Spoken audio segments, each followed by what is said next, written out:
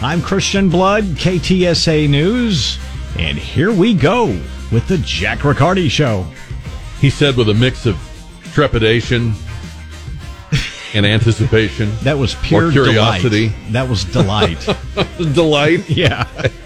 With quivering delight. That's right. Would you say that the Riverwalk is a tourist trap? Oh, yeah. Really? Yeah, I would. See, growing up in Dallas-Fort Worth, the one thing that we knew, well, two things. San Antonio Spurs, and why can't the Dallas Mavericks beat them? And the Riverwalk. There you go. Mm-hmm. So when you say tourist trap, how do you define tourist trap? Lake of the Ozarks. I can tell you all about it. If there's water, and in this case, people aren't going to get in it and do boating and so forth, but if people come specifically for that, if there's business, gift shops, if that's an attraction, it's a tourist trap. Well, doesn't every city have a tourist trap? I mean, doesn't every city have a district or a neighborhood or a place where tourists go to buy trinkets and keepsakes and? I think probably every city tries, but I think you would agree some are quite a bit more successful than others. Well, I mean, sure, yeah. There's some cities that don't have a lot to offer. There's a new list out that lists the San Antonio Riverwalk as one of the top 10 biggest tourist traps in the country. And this was a survey done by a property management company called Casago, which I've never heard of. It says it's the 8th biggest tourist trap in the United States. It's one of only 2 locations in Texas that make the list, the other one being that steakhouse in Amarillo where they have the 72-ounce steak that you have to eat in an hour. But I got to say, I don't think that, I think the Riverwalk is where tourists go, but I don't think it's a tourist trap. Well, what's the difference?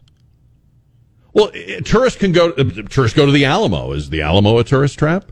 I would say probably not. Okay. I mean, you pay when you go to any downtown of any big city. Okay, if you decide to eat a meal in Midtown Manhattan, or if you go down, to the, the Miracle Mile in Chicago, or wherever you go. I mean, you know that hotels will cost more, restaurants will cost more, but that when you travel, everybody knows that. But to me, a tourist trap is when you go somewhere and it's not what you expected, or it doesn't live up to the hype.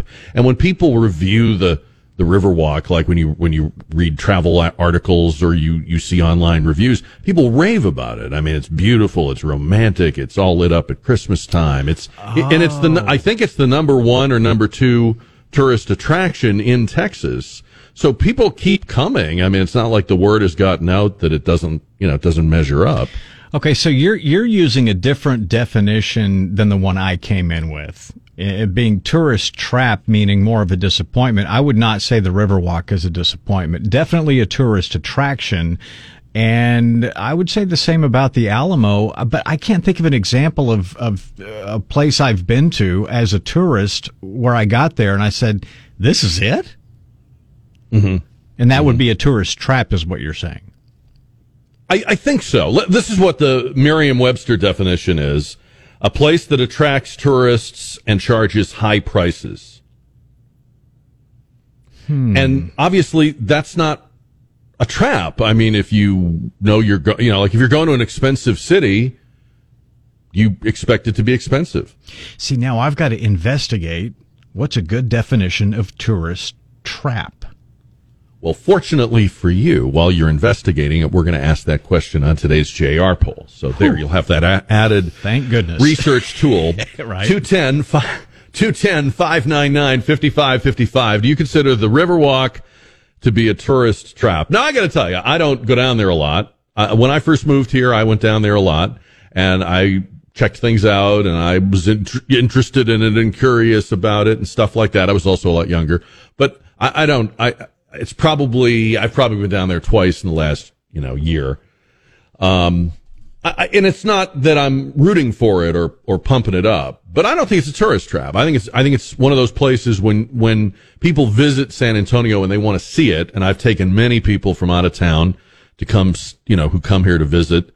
I've taken them. I think everybody who's ever visited me, family, friends, I've always taken them there. They love it. And I don't think they're just saying that to make me feel better, because what do I get out of it, right? They really do enjoy it. They really find it to be a unique and beautiful place to walk. And yes, you pay more for stuff. And yes, there's a lot of restaurants and what's the word? Souvenir. That's the word I was looking for. A lot of souvenir stores and kind of rinky-dink, keychains, mugs, postcards. But that's anywhere you go. That's everywhere you go. I mean, that's even airports and stuff. I'm not offended by that. To me, and this is where I guess Christian and I were differing, I would say a tourist trap is like, you get to it and you feel like this wasn't worth coming to, or paying to get to, or paying to park for, or something like that. But I mean, if you go anywhere in any city that is the place to be, if you go to Beale Street in Memphis, of course the prices are premium, because that's what everybody is coming to. You know that. You're not, the bargains, right? Like the cheap eats are never in the hot spot or the tourist mecca of any city. That's never going to be the case. What would you say? 210-599-5555. Do you consider the Riverwalk to be a tourist trap? A new survey says it's one of the biggest tourist traps in the country. Speaking of money, today is the tax man day. So it got pushed back, or actually, I guess, was it yesterday or today? In any event, it used to be April 15th, and they moved it around. But we've come to tax time again, and somebody was reminding me that there is a quote over the IRS building in Washington, D.C. that reads, "Taxes are what we pay for a civilized society." And that quote comes from Justice Oliver Wendell Holmes, a legendary justice of the United States Supreme Court. Do you think taxes are what we pay for a civilized society?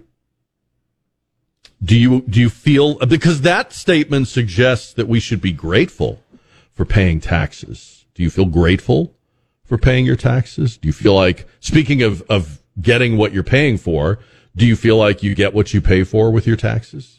Because, there are people on the left that will argue when we talk about cutting taxes, slashing taxes, tax reform, defanging the IRS. There's always that argument, well, you don't realize how much you get, and you're an ingrate. And remember when Romney was running in 2012, there was that famous line that I forget, I think Elizabeth Warren said it, or Barack Obama. One of them said it, and then it became a rallying cry for the Republicans that year, and that was, "You didn't build that." Meaning that when people talk about reducing government or reducing taxes, they are ingrateful for all the things that their taxes buy them. And that was what Oliver Wendell Holmes was saying. Of course, he said it a long time ago. Taxes are what we pay for a civil society. Do you think that is true? When I think about what government is doing nowadays, I don't see how you can argue that it's civilized. First of all, your taxes are taken out of your paycheck in the form of withholding. You don't pay them. You never see them. And then I think what they're basically doing is withholding a chunk of my productivity. And what they are doing is not all or entirely making the world a better place, or making life easier, or making it possible for me to do my thing and you do your thing. So the IRS whacks that money out of your paycheck. But then when you think about the actions of the federal government today, does it seem like government of the people, by the people, for the people? And of course, there's another tax that you're paying. Real wages are going down because of inflation. That's a tax that you're paying.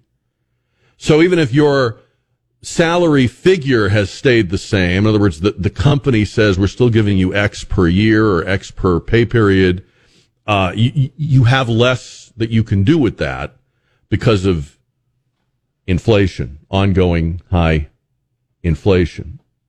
And there is no sign that either party has a handle on that or even cares about it. And, I was thinking today about how the Democrats still have the image of being the party of the little guy. But it's really not true. I mean, the IRS, since Joe Biden became president, has gotten bigger, meaner, more aggressive, is doing more audits, is going after working people that use Venmo and the Cash App. And these are not moguls of big business. These are people that are moving money around via, these apps, waiters and busboys and people that are just regular people. And so I don't know how much longer they can have this image that they are the champions of the downtrodden or the little guy, when really by every single measure, the IRS, the tax collecting arm of the government, became crueler and meaner and scarier over these last 2 years. And then I was thinking too about now President Biden is threatening to veto the bill that would protect fairness and safety in women's sports. As you know, there's a bill before Congress. We've talked about it, protection of women and girls in sports. And it's going to pass the House. I don't know about the Senate. But President Biden has already said it's dead on arrival. He'll veto it when it gets to his desk. And so here you have women playing sports, girls playing sports. Again, a constituency of the Democratic Party historically, right? That they were the champions of women. They were the party for women.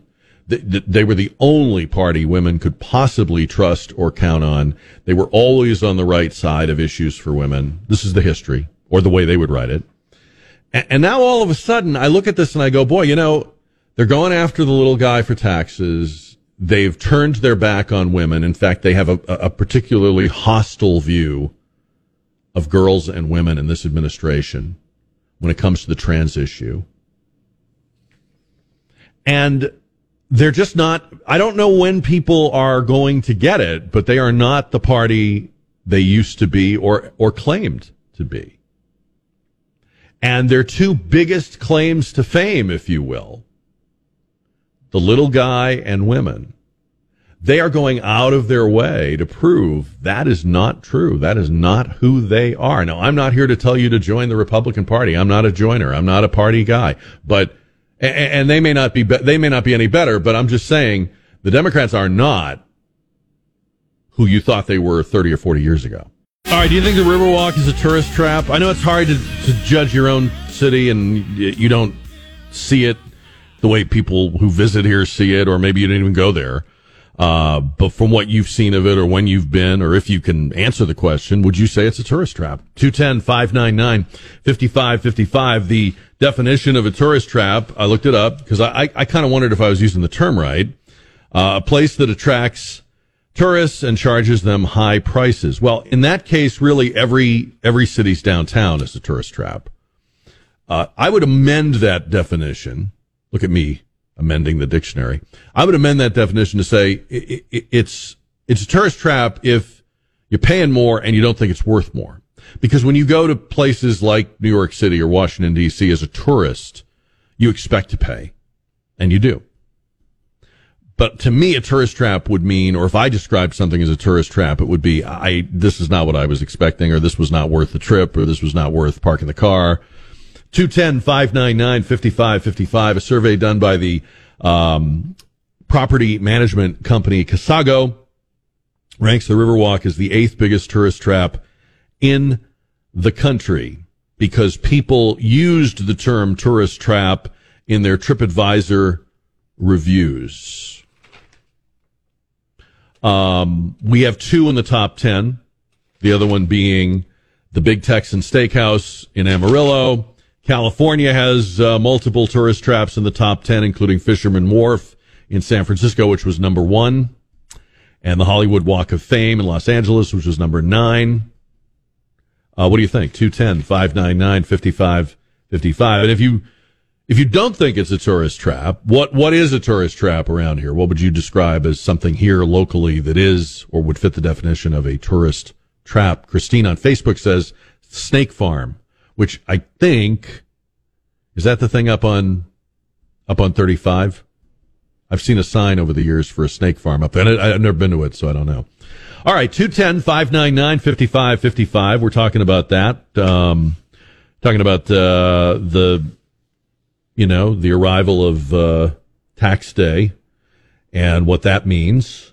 And I do think that the Democratic Party has been resting on laurels for a long time as far as the little guy and defending the blue collar worker and the wage earner. And you still have Democratic politicians that try to talk that talk, but they're phony. It's unreliable. The truth is that right now, neither party is a champion of people that are hurting or are living paycheck to paycheck. Neither party has anybody that's serious about reducing the size of government. And when I see that quote from Oliver Wendell Holmes, I recognize the history there. There was a time when Americans paid taxes at a very modest clip and got incredible public works. They got cities and bridges and highways and things that enhanced modern day life. You could certainly argue at one time that you were paying for civilization. What you're paying for now is the deconstruction of civilization. I mean, the government today is a weapon against civilization, not a preserver of it or a conserver of it. And so you're paying today for a government that's trying to erase pronouns and gender, that's pitting people against each other over race, that is essentially hollowing out institutions, whether it's the military or education. That makes paying taxes not only expensive, but galling. It's like salt in the wound. I think that quote no longer applies, but we'll get your thoughts on that too at 210-599-5555. All right, is the Riverwalk a tourist trap is our poll question. Jason's on the radio. Hi, Jason. How you doing, sir? So what do you think, Jason? Is the Riverwalk one of the biggest tourist traps in the country? I do. I mean, it's at the very least, it's one of the biggest tourist traps in Texas. And I always judge that on being a resident here. How many times do you go down there with your family?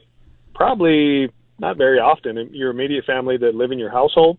It's usually only when somebody comes into town and somebody that's never been there that you say, you know what, let's go down to the Riverwalk. It's pretty cool.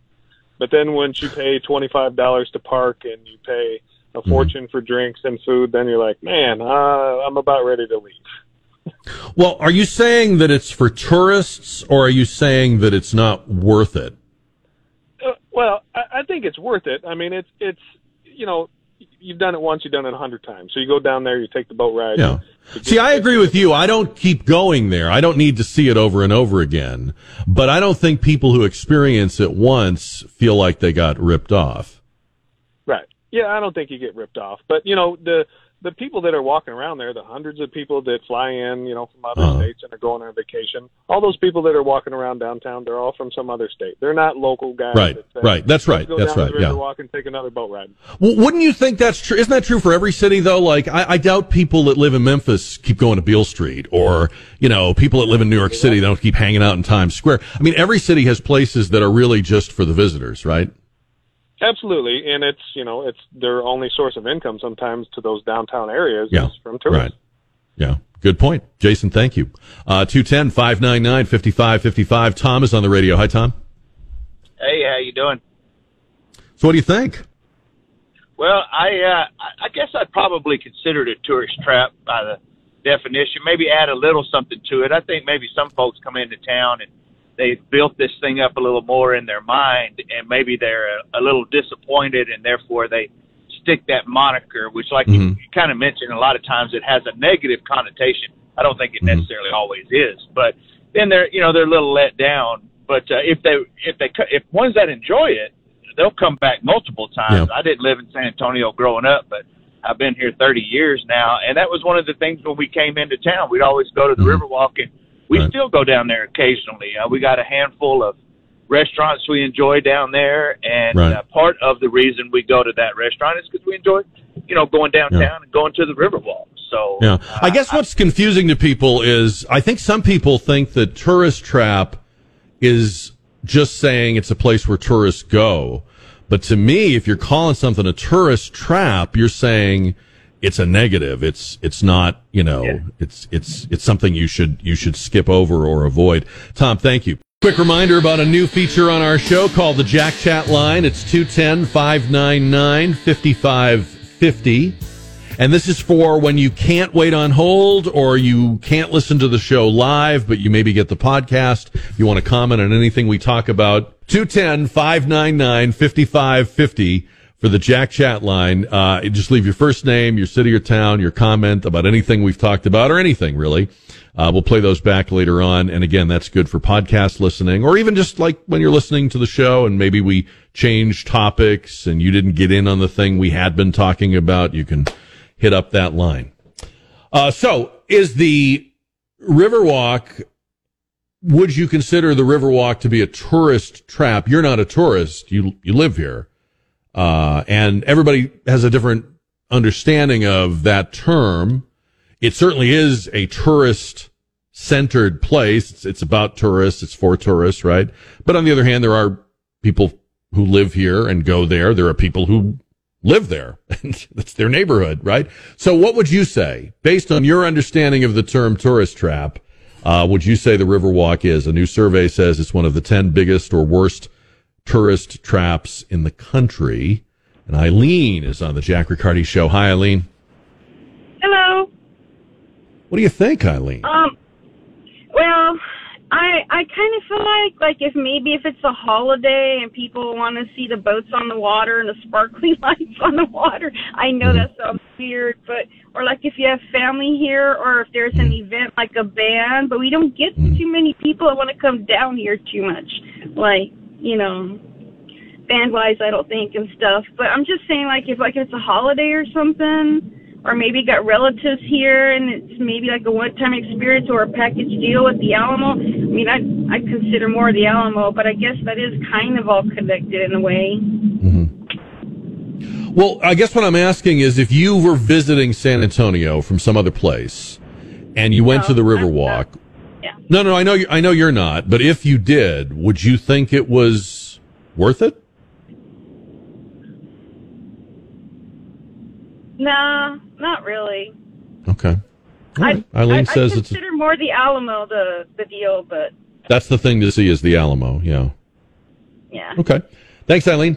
210-599-5555. Top 10 worst tourist traps in the country. Now, I don't have a lot of experience with the other places on this list, but it sounds to me like these are just places you would go, like it mentions Fisherman's Wharf in San Francisco. I've never been to San Francisco, but if I went to San Francisco, I would want to go see Fisherman's Wharf. I've heard all about it. If I lived in San Francisco, maybe I'd be like, been there, done that, not interested. And I might even say to an out-of-towner, well, I know you've heard about such and such a place, but I can show you I can give you a better experience. And I've said that to people who've come to visit me. Like, if they've got more than a day, I'll take them to the places they think they want to see, but then you can show them, like, the real San Antonio. You can take them to places that we know, or we like, or that we think are better experience, better deal, what have you, more representative of our food, or whatever the case might be. But I don't think it's a tourist trap. I don't. I mean, in my travels, I think it's actually one of those places that's a really good representation of the city. I don't think it's a ripoff. I don't think it's embarrassing. Like some places you go and maybe it's all chain businesses. Like I've been in some downtowns in the Midwest where it's hard to know what city you're even in because everything you look at is a chain restaurant, a chain store. And you're like, we could be anywhere. At least when you're downtown in San Antonio, there's enough, unique stuff that you feel like, okay, I'm definitely in San Antonio. So how would you answer the question? It's our poll question today. Would you consider the Riverwalk to be a tourist trap? Also coming up on the show, we'll be talking with a city council candidate who is maybe one of the longest shots of all running against an incumbent, and see what his story is. Your calls here at 210-599-5555 on KTSA. And Dale is next on the radio. Dale, good afternoon. Good afternoon, Jack. No, I don't think San Antonio, downtown San Antonio, the Riverwalk is a tourist trap. When I think of a tourist trap, I don't know if you're familiar with it, but I lived in North Carolina for 10 years, and there was a place called South of the Border. It was on I-95. It was just south of the North Carolina state border, and boy, it was a rat hole, but it was a tourist trap. It was kind of a funky place to go, and it had amusement rides and greasy restaurants and hotels and campgrounds and stuff like that. So in my mind, that's what I think a tourist trap is. No, I think downtown San Antonio is beautiful. I mean, it's it's a great place to bring family and, you know, I mean, if people are saying there are no bargains, that's true of any downtown of any city. You're not. Oh yeah. If you go downtown in any big city, you're not there to save money. Yeah. Try going to New York City, and you're going to pay out the wazoo for a nice dinner there. So. Anyways. All right, Dale. Good point. Thank you. Appreciate your call. Let me get another one here. Esteban is on the Jack Riccardi Show. Hi, Esteban. You don't have to pay to go on the Riverwalk. If you want to eat and go to a shop, fine. I remember one day coming home from jury duty, I had the Via Pass, and I decided to heck with this. I walked the Riverwalk basically to Josephine Street, and it cost me nothing, and I enjoyed it. And so that's why it's not a tourist trap. You can go down there and walk it, and it's Girl San Antonio. I grew up in New Braunfels, man. It was something we did. There you go. Hey, if it's good enough for a boy from New Braunfels, should be good enough for the rest of the world. I like it. All right, 210-599-5555. And, in addition to the JR poll, we just talk about what's going on in the world, what's going on in our lives. We're live doing that Monday through Friday from 4 to 7 here on KTSA. And if you can't listen during that time frame, that's just not a good time for you. You've got a lot of distractions. You can get whole episode podcasts of this show, meaning listen when you want, where you want. Just go to ktsa.com and pull down the on-demand menu there and find, for example, yesterday's show or a show from last week. And it takes typically a couple of hours for the show to get to that place where it's a podcast. So when the show ends tonight at 7, that won't be a podcast immediately, but give it till 9 or 10 o'clock tonight, and there it will be. And then you can listen nights, weekends, whatever you want to do. You can also find the Jack Riccardi Show at many of the other places you like to get your other podcasts. So look for us there. See if you can find us. There is something called the WNBL in Australia. It's women's competitive semi-professional basketball. And they have now ruled that a player named Lexi Rogers is ineligible to compete. Lexi Rogers is a transgender female, biological male, identifying as a woman. They've announced that they're not, and they said it with great sympathy. And we mean no disrespect, but we're not going to let you compete in a women's basketball league.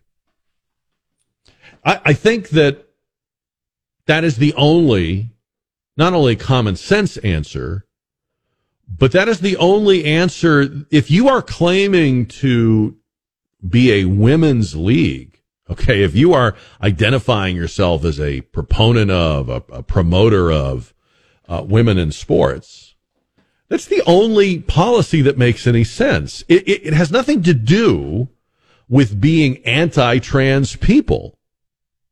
Your job is not to be an ally to them. Your job is to promote women's sports. All my life, I heard people say how important it was for women to have leagues, programs, access, Title IX. Schools needed to spend equal resources. They needed to take money away from male sports and build up women's sports so the opportunities were the same or equal. You throw all of that away if you put a guy in the pool, if you put a guy on the court. It's why there is a WNBA. Or in this case, the WNBL, as they call it. So One of the things we've got to do is not be pushed off point. Because when you start having this debate, people start in on the whole, you're a hater, and no. This is simple. When a league makes a decision like this, when a college, when the NCAA, when anybody makes a decision like this involving eligibility to play women's sports, that's all they're doing. It's not about anything else. Trying to make it about something else means you really don't have the argument. You really don't have the logic is not on your side. So you're trying to appeal to people's emotions or make them feel guilty. Oh, why do you hate me?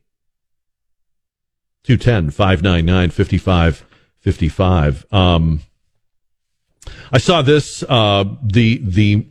we talked yesterday about the mob takeover, of a neighborhood in Compton, California, where thousands of dollars worth of merchandise was, carried out of, a convenience store. Just completely, they picked the store clean. They took everything. They took the stuff that was valuable, but they took gum and donuts and everything. And this was a television, KTLA TV, their Twitter feed. Compton residents say they have had enough of the escalating crime.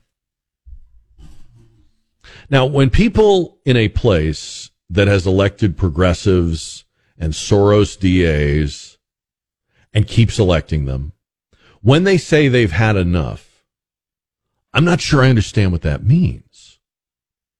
You've had enough of what? You've had enough of the fruits of how you voted?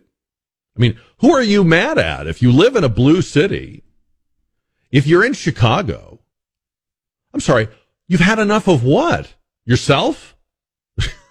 I am sick to death of myself and the way I vote. I believe that in these places, there is a threshold they will have to reach, and they haven't reached it yet. They haven't had it good enough and hard enough. And then I look at San Antonio and I see these naive yes to Prop A people yard signs. And I think there's somebody that hasn't had enough yet. Do we have to have what these other places have had? Do we have to go through? Do we have to personally experience the hell of a Compton? Or can we say, hey, we don't have those problems here. Let's not invite that. Let's not set ourselves up for that. You know, it's very interesting to me that we live in a very interconnected time. Like we get the news from all over, visually in real time. It's not like there's just an evening newspaper. 100 years ago, a person in San Antonio had no idea what was going on in California, unless somebody wrote him a letter from there. We know. Are we gonna embrace it anyway? And then are we gonna say, geez, we've had enough? What does that mean? So do we know what happened with Southwest Airlines? I mean, I know exactly. They lifted the thing, but I reached out to San Antonio International. They didn't have a statement. They referred me to Southwest Airlines, and you leave a message and you wait. That's how that works. I'm so old, I remember when technical issues meant stuff was falling off the plane or the plane would crash. The modern day, when airlines say technical issues, they don't really mean with the planes. Oh, and imagine, look at the planes. You can look at the planes themselves and see how much more computerized and automated things are. And now you've got the same thing happening at the gate. There's a lot of technological advances. Yeah. We mastered flying. We got that. We figured that out. Took hundreds of years, right? Mm-hmm. Now we can't get the planes that we have into the sky on time, and we call it technical issues, or is it incompetence, or what? What is the deal? Jack, booking is tough. I don't mean to sound like a Neanderthal, but it didn't used to be like this. It's true. If the plane was okay, it took off, and I don't know what happened. But anyway, and I'm going to say this, and I know this is picking a whole nother fight, but I've never been quite under the spell of Southwest Airlines the way some people are. When years and years ago when I moved down here, people were like, oh, Southwest Airlines, you got to fly. They're so different. I know right now they look like everybody else. So just saying. All right, if you missed it last night, Tucker Carlson had an interview with Elon Musk. The interview is so extensive, it's playing out over 2 nights on that Fox News Channel show. But last night they were talking about AI, speaking of technology. And I thought it was very interesting because, as I mentioned yesterday, Elon Musk did something you almost never see. He bought a major company. He made a multi-billion-dollar deal without really knowing what he was getting, without completely understanding what he was getting. And he talked about that, and they talked about the purchase of and the discoveries he's made with Twitter. But then he talked about this guy he's known for a long time named Larry Page, who's one of the co-founders of Google, and the conversations they used to have about AI or digital technology. This is like stuff out of a sci-fi movie. Listen to this story he tells, Tucker Carlson on Fox News Channel last night, cut number 1. I mean, the reason OpenAI exists at all is that Larry Page and I used to be close friends, and I would stay at his house in Palo Alto, and I would talk to him late into the night about AI safety. And at least my perception was that Larry was not taking AI safety seriously enough. What did he say about it? He really seemed to be wants sort of a digital superintelligence, basically digital God, if you will, as soon as possible. He wanted that? Yes. He's made many public statements over the years that the whole goal of Google is what's called AGI, artificial general intelligence, or artificial superintelligence. No, and I agree with him that there's great potential for good, but there's also potential for bad. And so if you've got some radical new technology, you want to try to take a set of actions that maximize the probability that it will do good and minimize the probability it will do bad things. Yes. It can't just be hell for leather to just go, barreling forward and, hope for the best. And then at one point, I said, well, what about, we're going to make sure humanity's okay here. And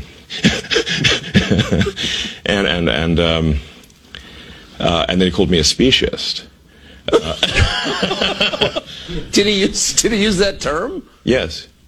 And there were witnesses. I wasn't the only one there. Now, we're the species. So if you're overly concerned about what artificial intelligence might mean to humanity, you're a speciesist.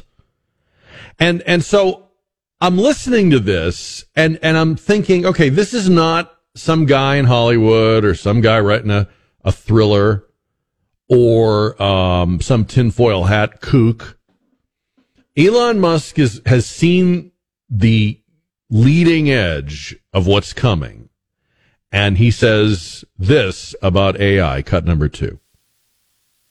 Regulations are really only put into effect after something terrible has happened. That's correct. If that's the case for AI, and we're only putting regulations after something terrible has happened, it may be too late to actually put the regulations in place. The AI may be in control at that point. You think that's real? It is conceivable that AI could take control and reach a point where you couldn't turn it off and it would be making the decisions for people. Yeah, absolutely. Absolutely. No, that's definitely where things are headed, for sure. That's where things are headed. And they also talked about the way that this technology is being manipulated, because I've wondered about this for a long time. We talk about for example, the whole controversy with Twitter was that it was becoming difficult during COVID to find dissenting points of view or to express dissenting points of view. But at least you knew they existed. If they weren't on Twitter and they weren't allowed on these social media platforms, there were places you could get them. But what if AI becomes the new encyclopedia and everybody goes there for answers, but the answers are only the talking points of the Democratic Party or the talking points of socialists or the talking points of cultural left-wingers. In other words, the quote-unquote right answer is an answer that only they write. We're not just talking now about things like bias in higher education or, some sort of shadow banning on Twitter. We're talking about the unavailability in the, virtual universe of correct information of 2 + 2 is 4. We're going to talk more about this coming up. But I want to get your thoughts on that. I do think the people I see, not so much Elon Musk, but a lot of the others that I see interviewed, 60 Minutes did an interview with a guy. These seem like very unserious people. And I don't know. I mean, I wasn't around Alexander Graham Bell or Thomas Edison or Henry Ford, but my sense is, I could be wrong, that they weren't like lightweights. Like that maybe when they were conceiving of and inventing what would be life-changing technologies, they were also grounded enough. They had like their feet on the ground. They knew a little bit about culture and history. They had some allegiance to the ideas of Western civilization. They weren't going to unleash something that they didn't know what it could do or what it would do. I'm thinking even of the great breakthroughs Marconi made with wireless communication, which again are we're still feeling the effects of today, even though these men are long dead, long gone. Are the inventors, are the entrepreneurs of AI serious people, or are they unserious and even kind of goofy? We close in on early voting. We catch up with another candidate in the city council race, this time in District 9, where Jarrett Lipman is challenging the incumbent District 9 Councilman John Courage. And Jarrett Lipman joins us now on the KTSA Connecticut Quality Water Softeners Newsmaker line. Mr. Lipman, good afternoon. Welcome to the show. Jack, thanks so much for having me today. How are you? I'm good, thank you. I'm very interested in this race because I would say, based on looking at this, that you might be running one of the most uphill battles I can think of. John Courage has been there for 3 terms. He's got one more left if he gets it. He is kind of a non-controversial, under the radar member of council. I do remember that prior to his running for council, he was a pretty radical left Democrat, but he's kept that mostly under wraps in his council tenure. And the math, right? I mean, generally, when council members are eligible to be reelected, they almost always are. So I guess my first question to you would be, why are you doing this now and not 2 years from now? Well, Jack, I think it's a great question. I appreciate that. Thanks for having me on again. The councilman is out of touch and out of step with the values of District 9. It's clear, and I think that 6 years or close to 6 years of his leadership, the voters know the truth. They know that he doesn't represent their values. He's not represented them on the dais. Crime is up. He's given a lot of the tax dollars to other districts, and I think people are frustrated. And as I'm out going door to door, I hear that frustration. They want someone that represents their values. They want someone that stands up for those conservative voices that District 9 is a leader in. And I think it's really time for a change. That's what the constituents say. And so I've never been afraid of a challenge, and I'm ready to take them on. It would seem to be, I don't know for sure, but it seems like it would be the most conservative or one of the most conservative districts, yet there's John Courage. Proudly. And I think that's the problem, that we are the most conservative district, and the councilman's been disingenuous. He is a chameleon, as we like to say, and he sort of blends to his environment. And so a lot of voters that may not pay close attention to how he votes on a day-to-day basis, and they don't realize that he isn't representing them. He's a nice guy, and I won't be disrespectful to him, but I will say that the quality of life in our district now, especially after 6 years under his leadership, I think is worse than when he started. And so I think a lot of people don't realize what he's about and what he's for, and that's been a big piece of our campaign, is getting that message out there. So I ask every candidate about Prop A. I'm assuming you're not a fan. Do you have any theory as to why so many of the council members that voted to put it on the ballot now say they don't support it?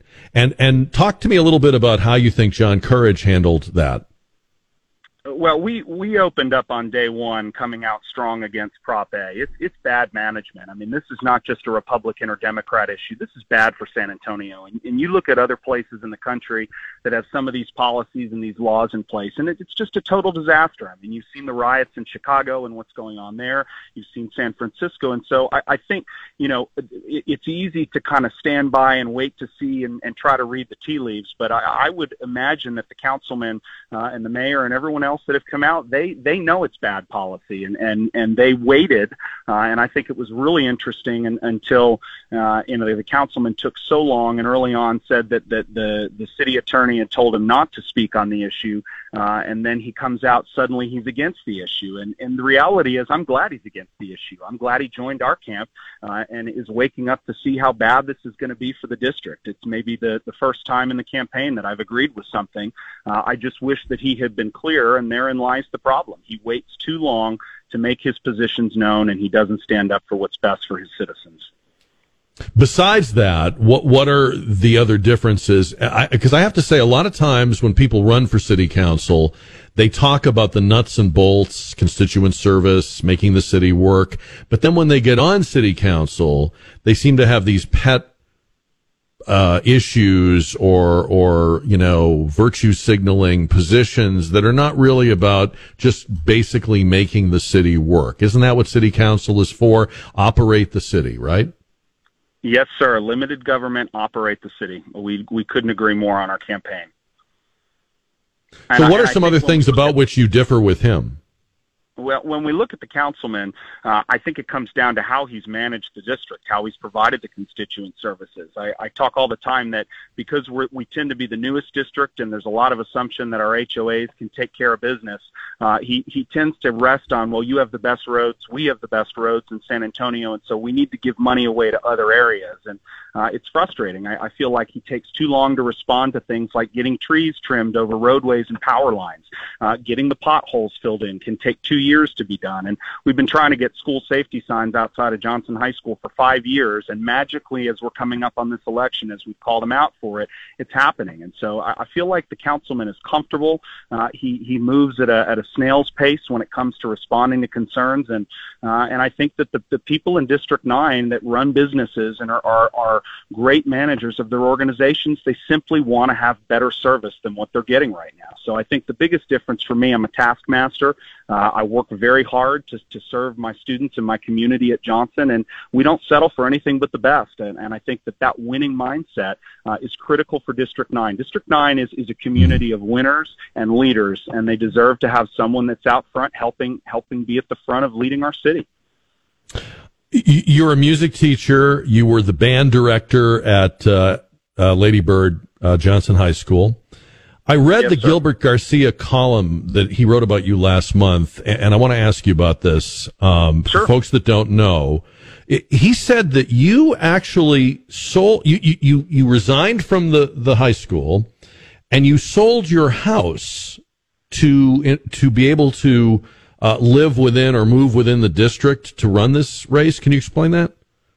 Absolutely. I'll be honest. I wish the councilman had been honest with his own constituents. I lived in Encino Bluff in the district for 11 years, and I moved up into Timberwood Park right at the beginning of the pandemic. And watching the management or the lack of leadership that I felt like happened with getting our kids back in school and supporting those schools that wanted to be open, it was very frustrating. And I know a lot of our constituents feel like the world is upside down right now. And so over a year out from the election, I moved back down into the district. I made the sacrifice, and I've been living in an apartment here in Stone Oak so that I could take on on the incumbent and get someone in a leadership role that really knows the community and listens. And so I've worked in the district for 15 years.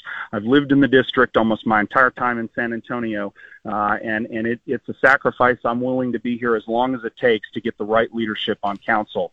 So my house in Timberwood right now is rented out. It's a wonderful couple. They've renewed their lease. They're going to be there. And I'm in District 9 as long as it takes to get this mess cleaned up. All right. Jarrett Lipman running against John Courage in District 9. The website is voteforjarrett.com, voteforjarrett.com. And I appreciate your coming on with us today, and the best of luck to you. Hey, thank you so much. I appreciate you too. Have a great night. All right. Jarrett Lipman with us on the KTSA Connecticut Quality Water Softeners Newsmaker line. What did you think of District 9 Council candidate Jarrett Lipman, who's running against John Courage, who's got one more term he can be eligible for, and he was on with us earlier in this season of campaigning, and he's running for his fourth and final term. And if you live in the district, if you heard the interview, I'm just curious to know what you think. We've had some people, look, I'm not going to name names. We've had some people that I cannot believe were able to fill out the ballot application. They just sounded incompetent. Jarrett Lipman sounded like he knew his stuff. He sounded very grounded. District 9 is kind of a puzzlement to me. It's had some very interesting and colorful representatives. We're going to throw the whole Elisa Chan thing there with District 9.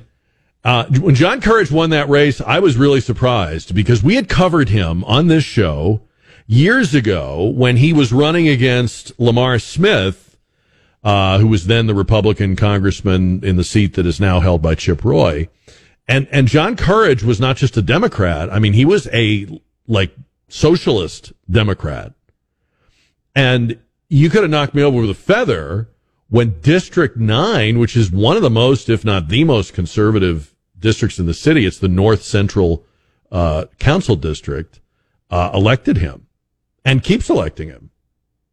It really, to me, I've often cited that race and that phenomenon, and nothing against John Courage as a person. He seems like a nice guy, but if District 9 keeps putting him in, then that just tells me my 10% theory is right on. That you really don't, most people who live in most parts of our city are content to leave the decision making to other people. They're not very connected or interested in city government. They believe, I think incorrectly, but it's just my opinion, they believe that that's not really where the action is. You don't meet people that have no opinion about who the president is. Right? That's almost unheard of. But you meet people here all the time that don't know who their council member is, don't know which district they're in, don't really think it matters, and the voting turnout shows that. Look, I'm not lecturing. I'm not wagging my finger. You do whatever you want to do, but we're a city where we leave the decision making to the 10% that turn out and vote. And that's how you get some of these outcomes. So we'll see. 210-599-5555.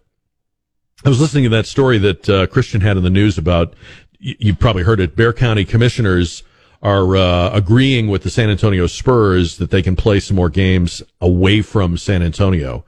So they're going to play in Austin, they're going to play in Mexico City. And the quote from one of the commissioners was, "We trust the Spurs." Because remember, when the Spurs first floated the idea of playing some quote-unquote home games, like in Austin, immediately people's minds went to, oh, well, they're going to move. And this has happened in other cities around the country where if the fan base or the commercial base for the team is considered weak or small, there is the temptation to go elsewhere or split your time elsewhere. The Tampa Bay Rays are going through this in baseball right now. And so I thought it was an odd choice of a word or words for the commissioner's court to say, well, we trust the Spurs. You trust them to do what? Because, look, the Spurs are a business, and this is not me running down the Spurs. The Spurs are a business. Not only do I expect them to move to Austin if that's better for them, they have to do that. They have to do that. If that's better, they got to do it. It's nothing to do with trust. It's not a handshake agreement. Do you remember what it took to get the AT&T Center built? Why wasn't that a trust issue? It's all business. When I hear elected officials say that, I know they know that that's baloney. That's not how it works. It has nothing to do with trust. It's insulting to you, is my point. To act like this is some sort of loyalty thing is insulting. You know, and I know that's not how it works. And I'm not putting them down. The Spurs are a business. I love having them here. But if they go somewhere else, that'll be because it makes more sense business-wise to do. You don't stay in a city because you got a trust relationship with the city council or the commissioner, the county commissioners, or whatever the governing body is. I mean, come on. There's a lot of this now in politics. I find myself saying this a lot. They really do think we're idiots. And they really do talk about stuff as if we will just drink it right on down. 210-599-5555. Listen to this. California's public utilities, electric, utilities, are considering a plan for fixed rate utility bills based on your income. Not on how much power you use, but on how much you make. So your bill would be determined by your income range. And so if you say your household makes $28,000 to $69,000 a year, your bill would be $20 a month. Doesn't matter. You can leave the lights on. Doesn't matter. Now, that is absolutely insane. That isn't just socialism. That's socialism on steroids. That's socialism on fentanyl. That's socialism on crack cocaine. That's a socialism orgy. That is, here you have a state that cannot generate enough power for its current needs, despite the fact that people are leaving it. A state that is cramming electric cars into the marketplace. By law, no one is mandating them harder and faster than California, despite not having enough electricity now. And then you're going to say, well, we're not going to charge based on usage, but based on income. I hate to say this, but it's sort of like what we were saying about the people in Compton telling the television station we've had enough. I don't think they have had enough in California. And I don't say this with hatred in my heart. My brother lives in California. I have family. I have friends in California. It's a great state. It has a great place in our history, but they've just not had enough yet. I'm not sure what it will look like when they have had enough. It's not going to look like the California we remember. And then again, this is a proposal, so we'll see where it goes. But yeah, fixed rate utility bills where you would not pay for the usage. You would be billed based on your income. And the other thing that's weird about that, it's socialism, but it's also, I can remember when conservation was a big thing. And if you disengage a utility bill total from usage, how do you get any conservation? You don't. You wouldn't. Right? How in the world would that work? I mean, it wouldn't, obviously. So watching California is like watching an entire state destroy itself. And the wonder is not that they're doing it. The wonder is that anybody, anywhere, i.e. here, would be copying that. We have a Jack Chat line you can hit up if you're not able to call on the live show, either because you're not listening live or because you just don't have maybe the time, or you have a job where you can't be on hold. You can always hit the Jack Chat line, leave your first name, your town or city, and your comment. It's 210-599-5550. So maybe you missed a topic that we were on earlier and you now have something you want to say about it. Perfect time to hit that 210-599-5550 for the Jack Chat line. We'll play some of those coming up next hour. We've talked about this throughout the show, the poll question today. Would you consider the Riverwalk to be a tourist trap? A survey done by a property management company called Casago, I guess it is, says they ranked the top 10 biggest tourist traps in the country, and they put the Riverwalk at number 8 on that list. And I think we've learned over the course of this discussion, starting when I brought it up with Christian and then we took calls, the term tourist trap is people are pretty vague about it. Like, it means different things to different people. And some people actually think it's a compliment, like it means a place that a lot of tourists go to. But see, the word trap is your giveaway there. It's not a compliment to call a place a tourist trap. It's a tourist trap. All right, so I'm going with this definition. A tourist trap to me is a place tourists are lured to, but then have a painful or disappointing experience. Painful financially or otherwise, or disappointing, or not live up to the hype. Is this it? Is that all there is? Would you say the Riverwalk is a tourist trap by that definition? So we have some definition to work on. Like, I would say, when I used to go downtown a lot, I would say the old River Center Mall was a tourist trap. I mean, it wasn't a very good mall. It had stuff you could get at other places, but everything was more. River Center Mall, definitely a tourist trap. Ripley's Believe It or Not, and that little complex there across from you, definitely a tourist trap. Not worth it. But I mean, just like walking along the Riverwalk, and like Esteban said, even if you don't spend any money, there's the people watching, there's the architecture, there's a vibe that's very just kind of relaxing and very San Antonio. And I will say, it's hard to believe you're in the middle of one of the 10 biggest cities in the country when you're down there on the Riverwalk. It just doesn't feel that way. I would not rate that a tourist trap. If you're saying that when you go downtown, it costs more to park and it costs more to eat and it costs more to drink, that's true of every downtown of every city in the country. Okay? Anywhere you go, if you go to a city and you go to the place where they want the tourists or where they're trying to draw in the tourists, yes, they get extra, they get extra money off them. Of course they do, because they know the locals will drive around and find bargains and find out of the way places, and they'll eat in the suburbs, and it's just different, right? But I to me, and I'm not being a homer here, I would not call it a tourist trap at all. I think it's the opposite of one. What do you think? It's our JR poll today, 210-599-5555.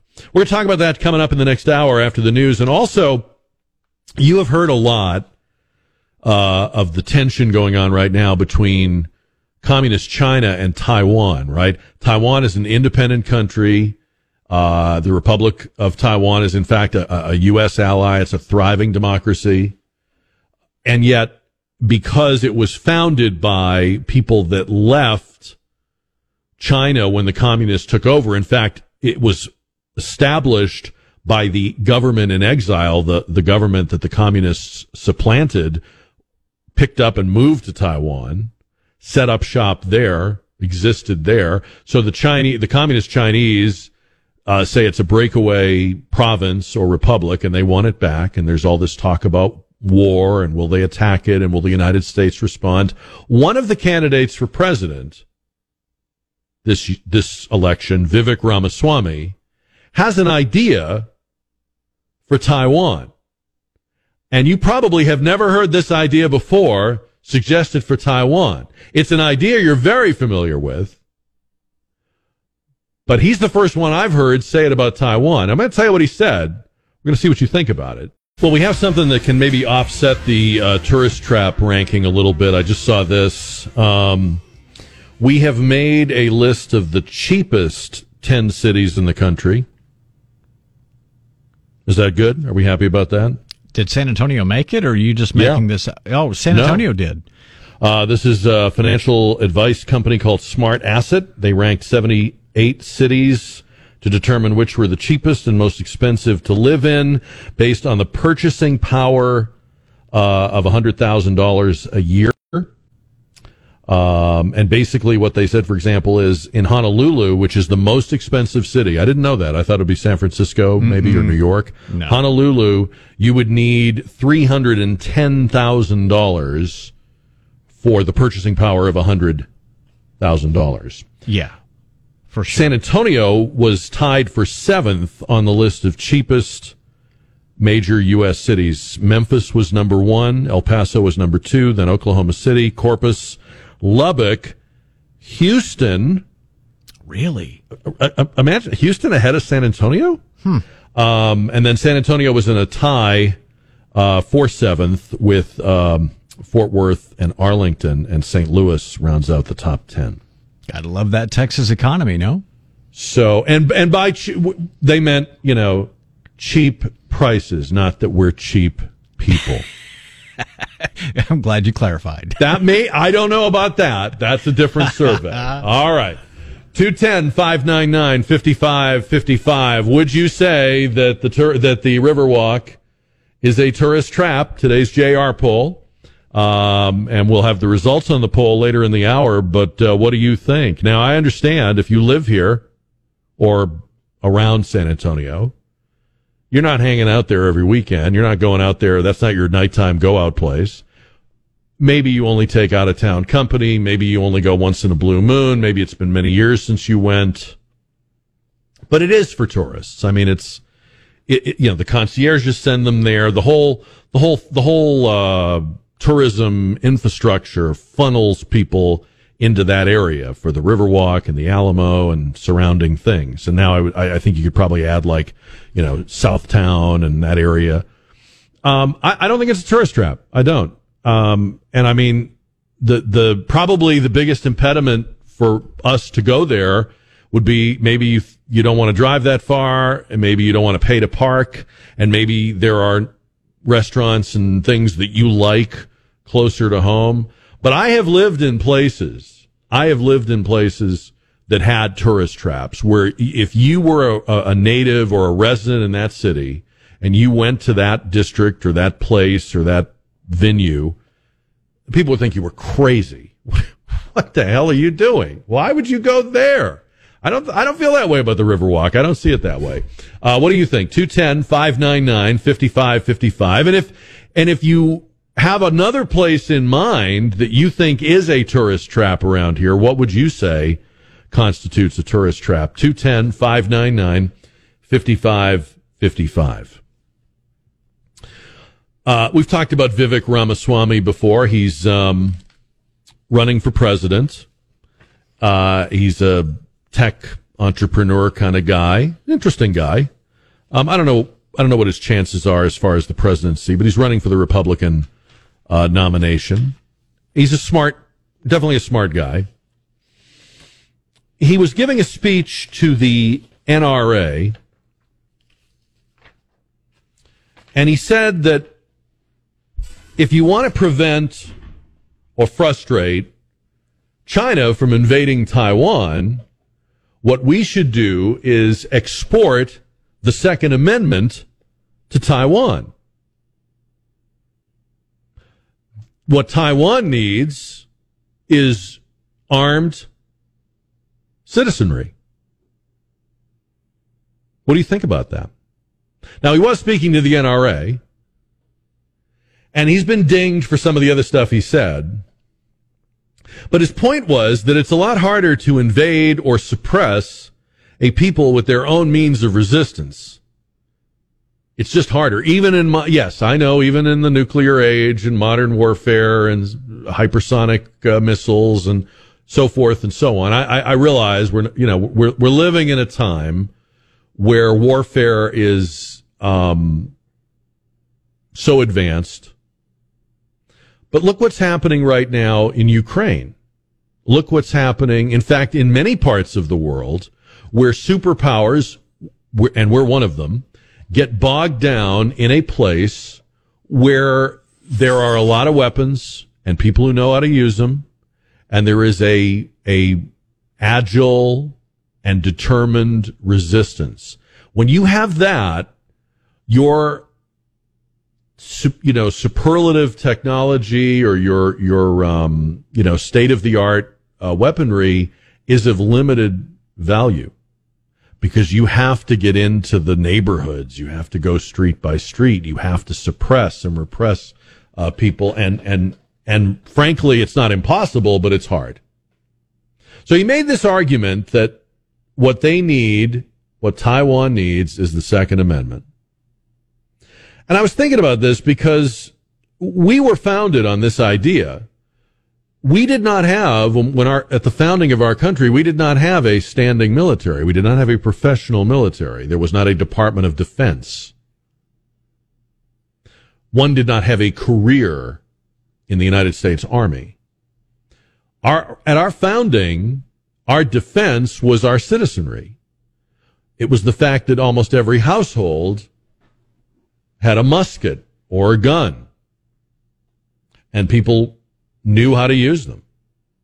And people would rally together, maybe a village, a town, and then eventually maybe a state in the form of a militia.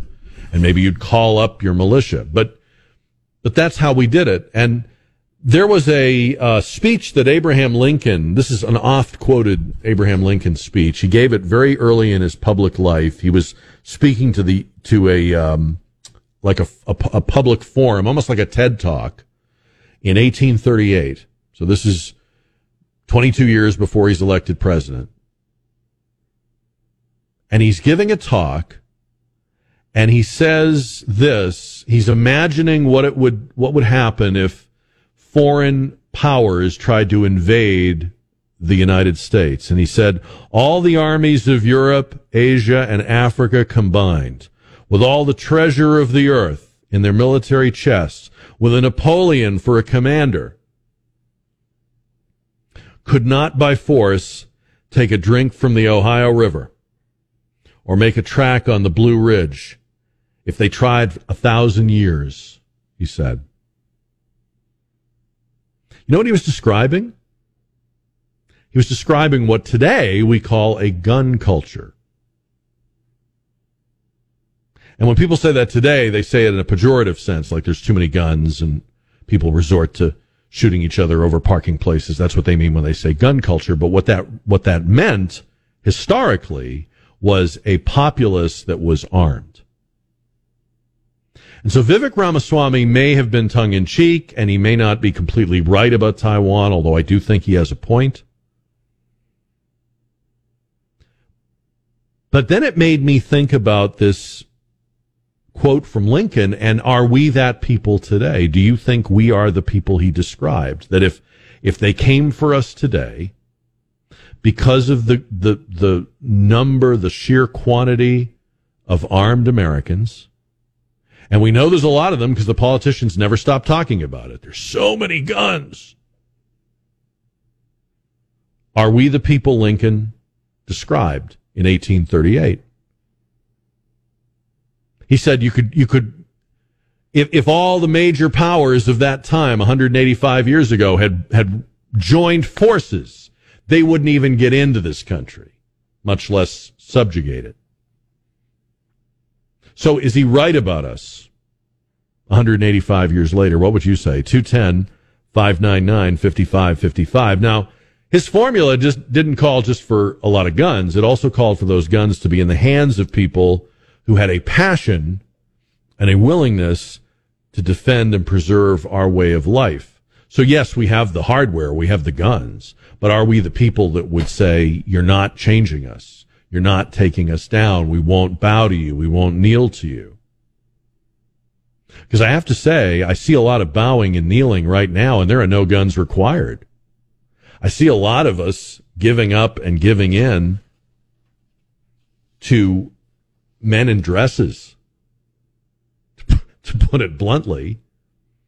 I see a lot of people losing their way and forgetting who they are and who we are, and there's no force involved at all. Lincoln said something else in that speech that's really interesting. This part doesn't get quoted as often, but right after he talked about how if all the powers in Europe banded together, then he said this: at what point, then, is the approach of danger to be expected? Like, could this happen? He says, I answer, if it ever reaches us, meaning our destruction, it must spring up amongst us. It cannot come from abroad. If destruction be our lot, we must ourselves be its author. As a nation of free men, we must live through all time or die by suicide. So what he's saying is the power that could take us down is us. Imagine he said this 185 years ago. Have you thought that? Have you ever thought that about our country today? Because I think it all the time. I know we are rightly concerned about foreign adversaries, but we are doing more damage to ourselves than they could probably do. And we are doing it willingly.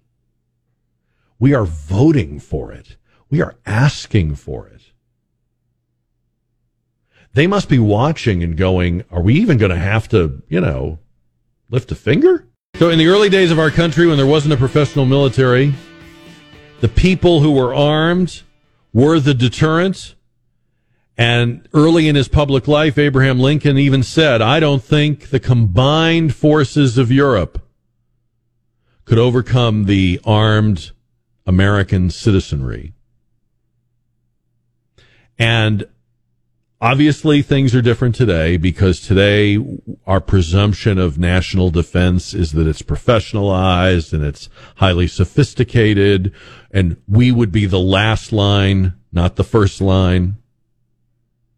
But are we still that people? And is that really what the Second Amendment is ultimately about? And Vivek Ramaswamy running for president, and a guy that doesn't talk like a conventional politician, whatever you think of him, says, that's what they need in Taiwan. They need to be armed.